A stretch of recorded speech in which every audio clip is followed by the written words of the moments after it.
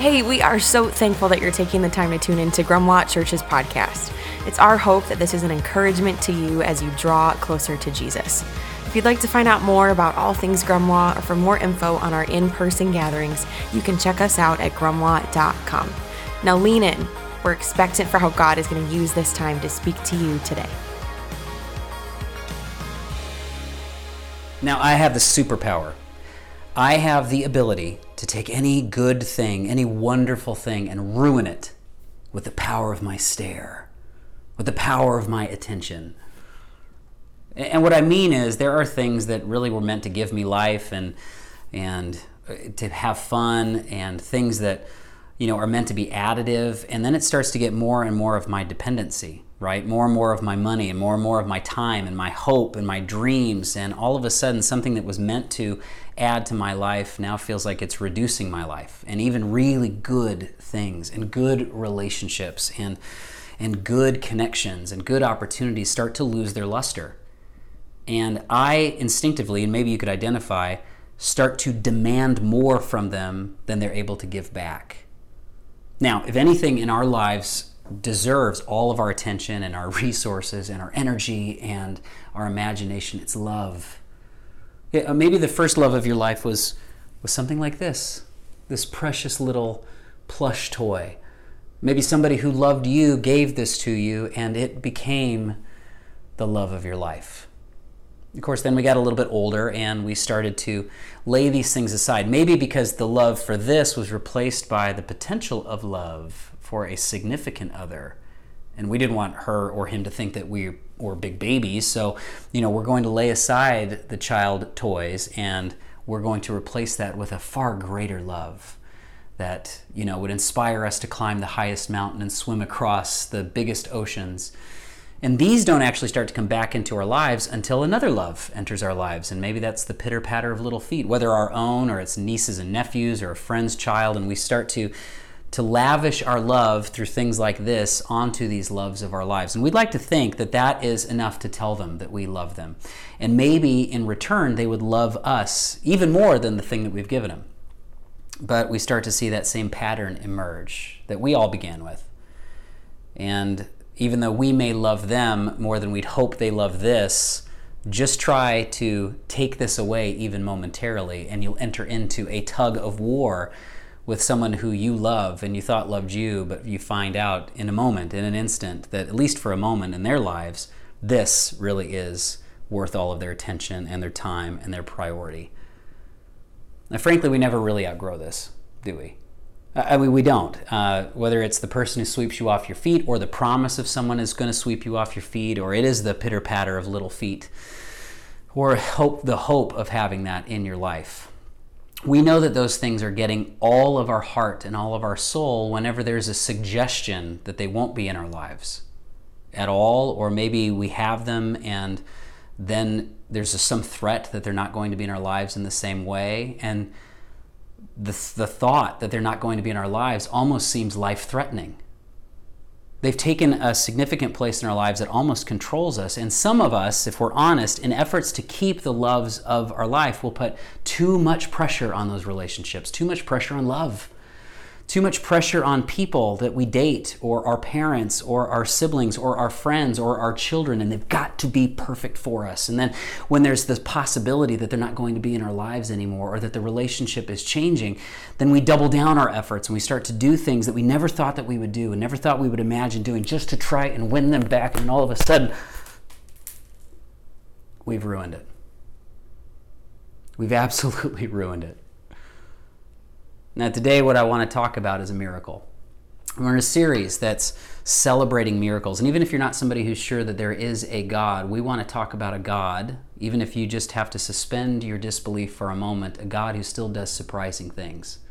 We want to talk about the miracles of God. And today, it might seem like a really strange place to start. I want to talk about a God who can work a miracle of you enjoying the loves of your life without needing the loves of your life, so that you can free them, you can experience the depth of that love without having to control it. Maybe right now you're identifying a a slightly unhealthy preoccupation with the idea of romantic love or the romances that you have in your love right now. And that preoccupation, unfortunately, starts to starve those relationships, starve our marriages, and starve our friendships, and it starts to spoil kids. And it leaves many of us more lonely and more desperate and more scared than ever. But today I want you to believe in love again. I really want you to believe that the love that you have in your life can be richer and even better, and that you actually could be great at love. And in order to find out if there's a God who could work this miracle in our lives, I want to look at a miracle that might not seem like a miracle at first, because it's a miracle of God asking somebody to give up the love of their life right after they got it, right after that love entered their life. And the hard question that I want to ask of this story is, does God know how to love at all? The story is in the very first installment of the Jewish scriptures. It's Genesis, in Genesis chapter 22. And here, if this is going to tell us anything about God, it may make you nervous, at least at first. Here's how the story starts. Sometime later, God tested Abraham's faith. In other words, God gave Abraham an opportunity to question God's character and question whether or not he could trust God. That's what this means. Abraham, God called. Yes, he replied, here I am. Take your son, your only son, yes, Isaac, whom you love so much, and go to the land of Moriah. Go and sacrifice him as a burnt offering on one of the mountains which I will show you. And so, like any loving father would do, the next morning Abraham got up quickly. He saddled his donkey and took 2 of his servants with him, along with his son Isaac. Then he chopped wood for a fire for a burnt offering and set out for the place God had told him about. On the 3rd day of their journey, Abraham looked up and saw the place in the distance. Stay here with the donkey, Abraham told the servants. The boy and I will travel a little farther. We will worship there, and then we will come right back. So Abraham placed the wood for the burnt offering on Isaac's shoulders, and while he himself carried the fire and the knife. As the 2 of them walked on together, Isaac turned to Abraham and said, Father? Yes, my son, Abraham replied. We have the fire and the wood, the boy said, but where's the sheep for the burnt offering? And in a tragically ironic response, Abraham says, God will provide a sheep for the burnt offering, my son. And they both walked on together. The story goes on. When they arrived at the place where God had told him to go, Abraham built an altar and arranged the wood on it. And then he tied his son Isaac and laid him on the altar on top of the wood. And Abraham picked up the knife to kill his son as a sacrifice. At that moment, the angel of the Lord called to him from heaven, Abraham, Abraham. Yes, Abraham replied, here I am. Don't lay a hand on the boy, the angel said. Do not hurt him in any way, for now I know that you truly fear God. In other words, now I know that you will trust God even when it doesn't make sense. You've not withheld from me even your son, your only son. Then Abraham looked up and saw a ram caught by its horns in a thicket. And so he took the ram and sacrificed it as a burnt offering in place of his son. Now, I know this is really strange stuff here, and there's a lot that may strain your credulity, and you wonder, there's lots of questions we could ask, like, if God speaks, what does that sound like? That's a really good question to ask. Do people sometimes claim to be hearing from God and instead are just superstitious and even do violent and destructive things? That's a really good conversation to have. Do angels really exist? That's a great conversation to have. But I actually think the highest impact question to ask of this story is, if God exists and this is supposed to tell us what he's like, can we trust God? Does God love us, or should we be panicked? Abraham and Sarah were a really ancient couple. Abraham and his wife was named Sarah. They were really ancient, and I mean that in a couple of ways. I mean that they lived a long time ago, but I also mean that they were super, super old when they got pregnant with their first biological child. And of course, they thought that this was a miracle. They thought that because they had been faithful, God had delivered something that they had wanted, a love of their life that they had wanted their entire life. God gives them a child. And then, a few years after that, that same God asks them to kill the child. Now, that doesn't sound like love. That sounds like something like betrayal. But maybe that's always what love has meant for you. Maybe that's been your experience of love. Maybe every time you fall in love with someone, you're just expecting at some point down the road there's going to be disappointment, there's going to be deceit, there's going to be betrayal. I'll tell you about the first love of my life, at least after all the teddy bears. It was Swim Girl. I was 12 years old and she was on the swimming team, and I loved Swim Girl so much. I was head over heels for Swim Girl. And then there was this one moment when I invited a bunch of friends over to my house to hang out, and it so happened that Swim Girl was a friend of one of those friends, and Swim Girl came along. And that was the best day. And you know what it's like when finally the love of your life is on your turf, right? It's like everything's got to be in its place, and my hair's got to be right in its place, and I had kind of this Jason Priestley wave thing in my hair, which is probably why God took it all away, because I wasn't a very good steward of it. But I had, my mom, I didn't want her to say anything dumb and embarrass me in front of Swim Girl. And we had an incredible day. And to make it even better, at the end of the day, when everybody's parents came to pick up all these 11, 12, 13-year-old kids, Swim Girl's mom forgot to pick her up.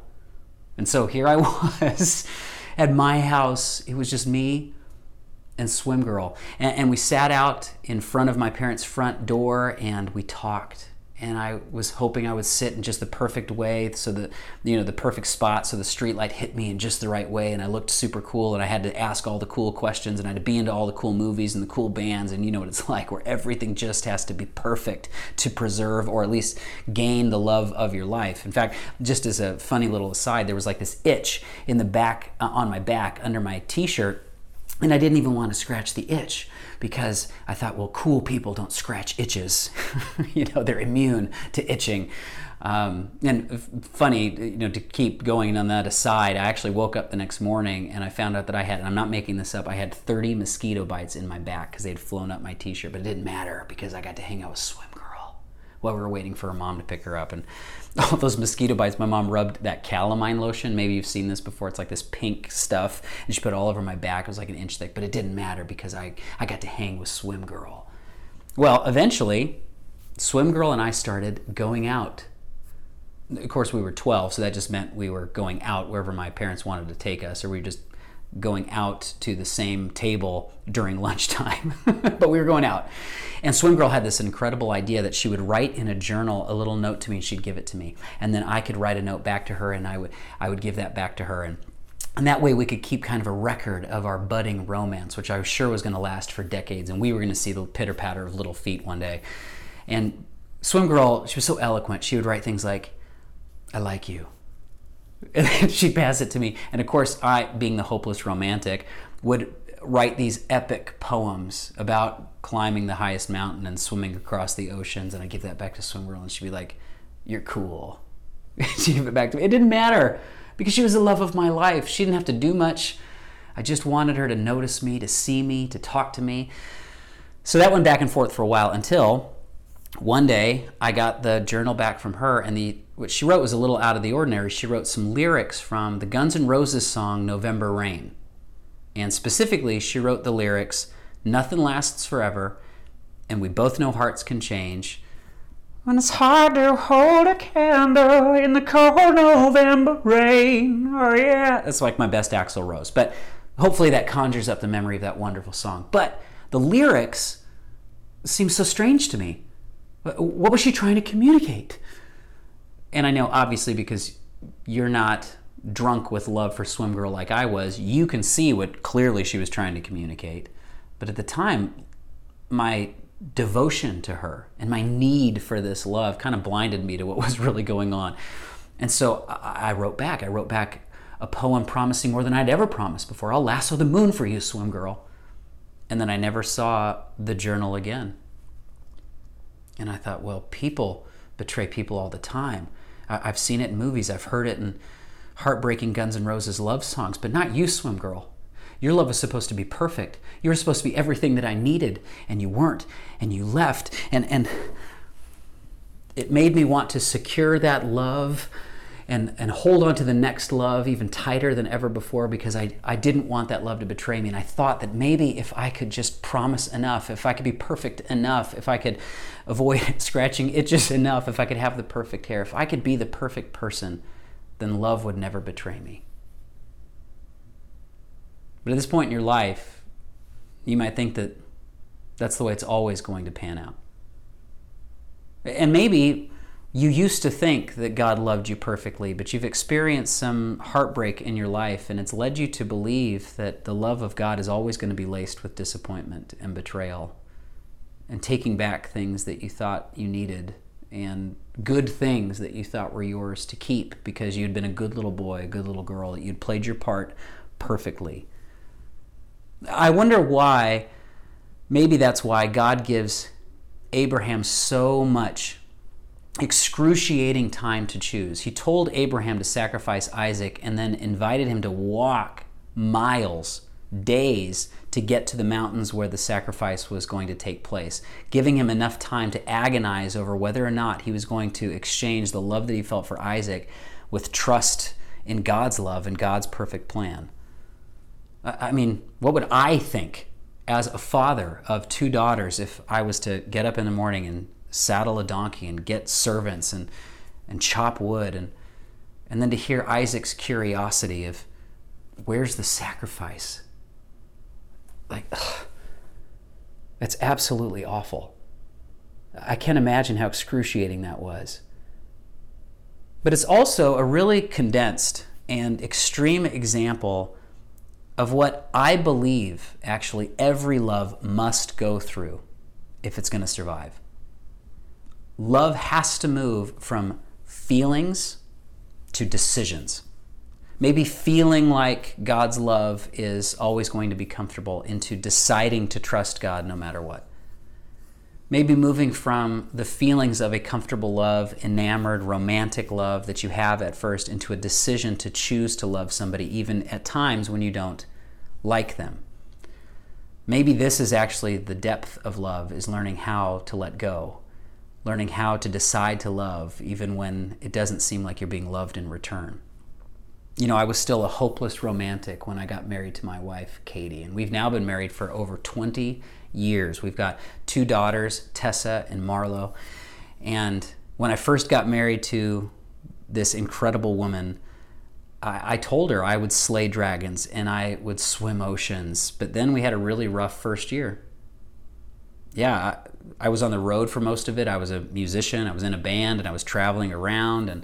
And Katie, who I'd just gotten married to, was now stuck in a place where she had not grown up with people that she was just getting to know, and we fought and our intimacy suffered. And this was year 1, a year that a lot of people said like, oh, it's just never the honeymoon phase, right? Which, just as an aside, is very depressing if you peak in your first year of marriage or friendship or parenting. Year 1 for us was tough. And immediately the young love, the feelings of love, the ease of love was brought to its knees, and it didn't feel good anymore. And the question became, will you still choose to stay? Will you still choose to trust? And you know, in my relationship with God, I've experienced times of absolute exhilaration where it's a mountaintop and trusting God with my life is absolutely easy. And I would be like, God, I cannot believe that you love me like this. I can't believe it. I'm head over heels, you know. I'm so wrapped up in the experience of God's love.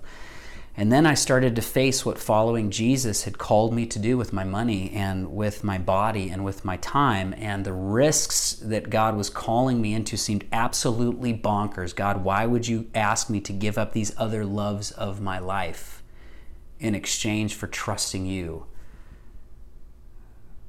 Do you love me, or should I be nervous? And my relationship with God wasn't impulsive anymore. It didn't feel good. It was just, will you choose to stay? Will you choose to trust? And I think this brings us face to face with an approach that we have to adopt. And I actually believe that this miracle of God providing the ram for Abraham actually shows us how to love better.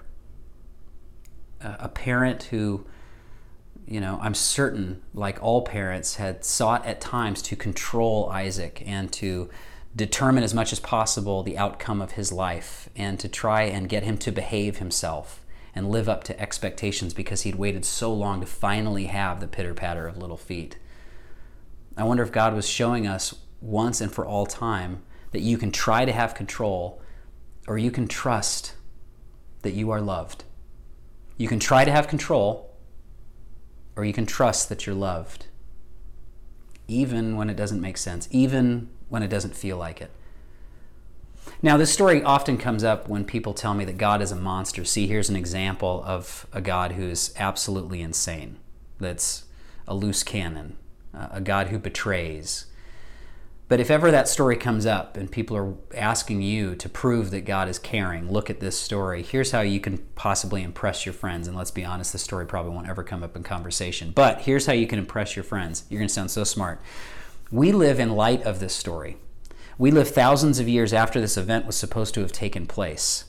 And in light of that story, and in light of some of the things Jesus showed us about love, and some of the things that we learned about love through the Psalms and the writings of the Old Testament, what we've learned about love through generations, and how powerful love is, and how nuanced and complicated love is, and how strong love can be. So when we look back through the lens of all of the generations of God revealing what love really looks like, this seems horrendous. But if you had lived up until this story, if you are one of the first people to hear about this story, if you're one of Abraham's neighbors as he told you this story, you would not think that God is a monster asking a dad to sacrifice his kid. And here's why. Sacrificing children to fertility gods at the time was normal. The thing, and I know this is hard for us to understand from our vantage point, but the thing that was so crazy about this story, what's really shocking, if you're one of the first people to hear it, is a God that proves once and for all time that he will never demand that we do that. That he will stand in the place of the greatest losses of our lives. That he will be with us whenever we are at the excruciating edge of losing the things that we thought we absolutely needed and the people that we thought we needed more than anybody else. God tested Abraham's faith.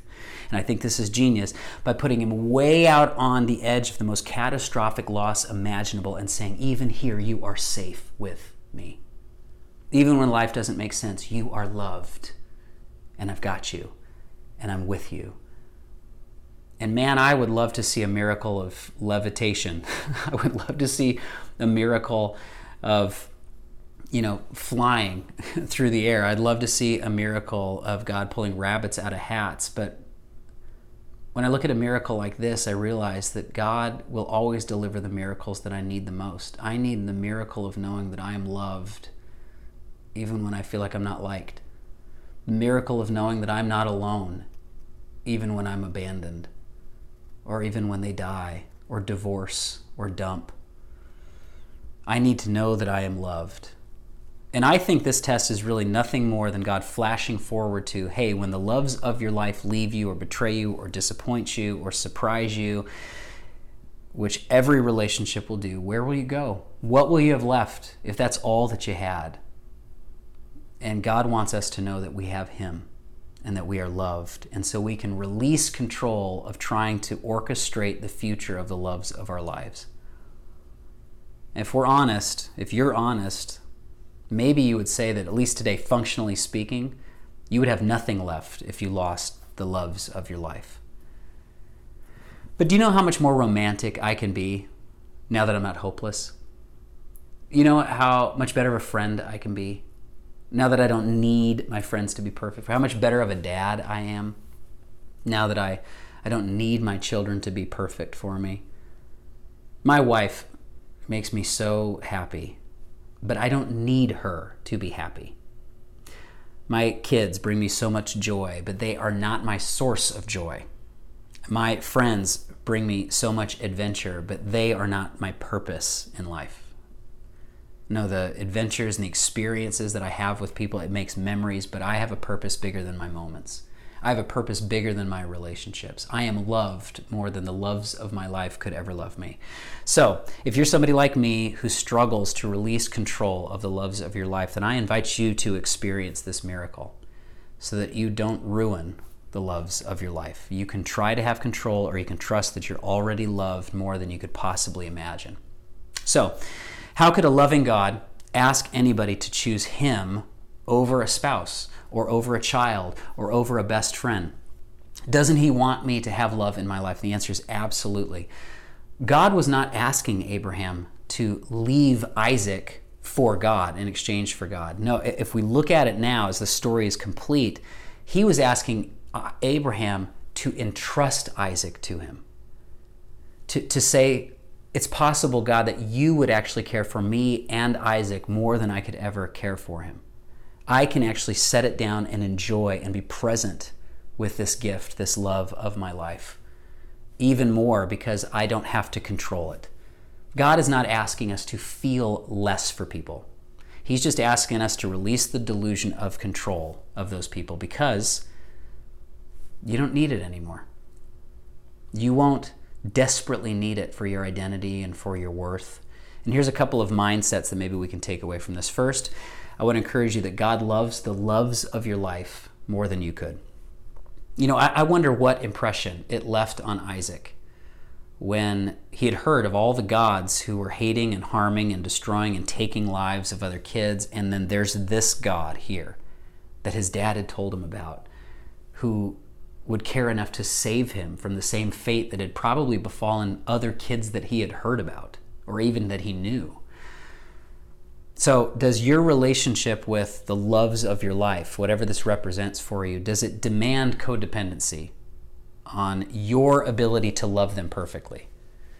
Do those loves depend on you, like often kids depend on their parents, like you are their savior? Do you sometimes behave like you're the one that has to sacrifice everything so that this person could be saved or so that this person could be fixed? What would it mean if they could discover that there is a greater love than even you could give them? That God would love them more than you could possibly love them. And in fact, God wants to teach you how to love them better. He wants to teach you how to love them without strings attached, to love them with freedom, to love them with generosity, to love them without needing to be perfect for them or needing them to be perfect for you. But there's one additional mindset that frees us, liberates us, and empowers us to love like this, to love with freedom. Not only does God love the loves of your life more than you could love them, listen, God loves you more than the loves of your life could possibly love you. And this is the mindset that frees you to love people without needing them. You don't have to diminish your values and your boundaries and lose yourself to secure love, especially a love that would never complete you. Trust that God has a loving plan for your life and that God's love is perfect for you. You know, maybe one way you could apply this is that you could choose one more week of choosing love with your spouse, even if you don't feel like loving them, or choosing to love your child even when you don't feel like it anymore, because you don't need them to pay you back for how much you love them. And it's deepening your capacity to love, regardless of the circumstance, regardless of the behavior.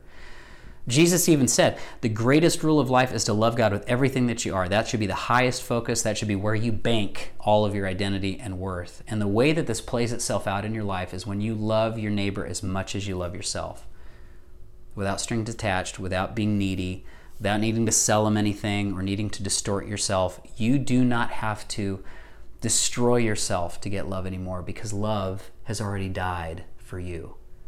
God's proven through the person of Jesus that you are worth loving to death. Full stop. Even if the people in your life aren't treating you like that, you're worth loving to death. Which brings me back to a really interesting part of this story. The site of Abraham's testing was really curious to me. He renamed it, actually, where this the miracle of God sacrificing to show Abraham what real love looked like. It says in verse 14, Abraham named the place Yahweh-Yireh, which literally means the Lord will provide. And to this day, it says, people still use that name as a proverb. On the mountain of the Lord, it will be provided. Yahweh-Yireh. On the mountain of the Lord, it will be provided. And here's what's curious about that. This site, we know exactly where it is. It's not called Yahweh-Yireh anymore. We call it Jerusalem. And it's interesting to me that on the very hills outside of this city, where people for generations were saying, it will be provided, centuries later in Mark 15:34, Jesus cried out, my God, why have you abandoned me? As if to say, even here, when you're doubting that God cares about you at all, I'm with you. Even here where you feel like you're all alone in the universe because the loves of your life have disappointed you or left you, I'm with you. And then following that lament from Jesus' mouth. He was crucified, claiming to be the Lamb of God, loving us enough to take away the sins and the fears and the hopelessness of our life forever. Maybe you are at what you thought was a dead end because you just don't have the love in your life that you thought that you needed. And really what God is doing is bringing you to the edge of what feels like the most catastrophic loss or abandonment of your life so that you can experience freedom for the first time. And that freedom begins. It just begins. It's not fully experienced, but it begins if you're willing to have a conversation with God. It's the way that all great relationships start. And that conversation simply is, Jesus, I'm giving up control of my life. Take it over. Take over my life, take over the loves of my life, take over my dependencies. I have tried to manufacture a life that I could control, manufacture a life that my capacity could deliver, but I'm just not satisfied. It's not enough. I don't feel safe. I don't feel secure. I don't feel strong. So take my life and then lead me into a life that I can't have without you. It's really as simple as that. In your own words, just say, Jesus, save me from a life without you and lead me to a life I can't have without you. And today, if you're willing to have that conversation, God has promised that He will call you a child of His and that you get to experience His love forever. Let me pray for us. God, thank you so much that you love us even when we don't understand you, that you love us in ways that we didn't know that we needed, that the miracle of your love always stands in that place where we needed control and find out we don't have it. We are secure, we are strong, we are held, we are not alone in your love. So God, liberate us, please. Teach us how to love each other without needing so much from each other. Loving each other because we're choosing it. Loving each other because we're trusting you. Because you have loved us first and you have loved us best. What a miracle. Jesus, we pray this in your authority. Amen.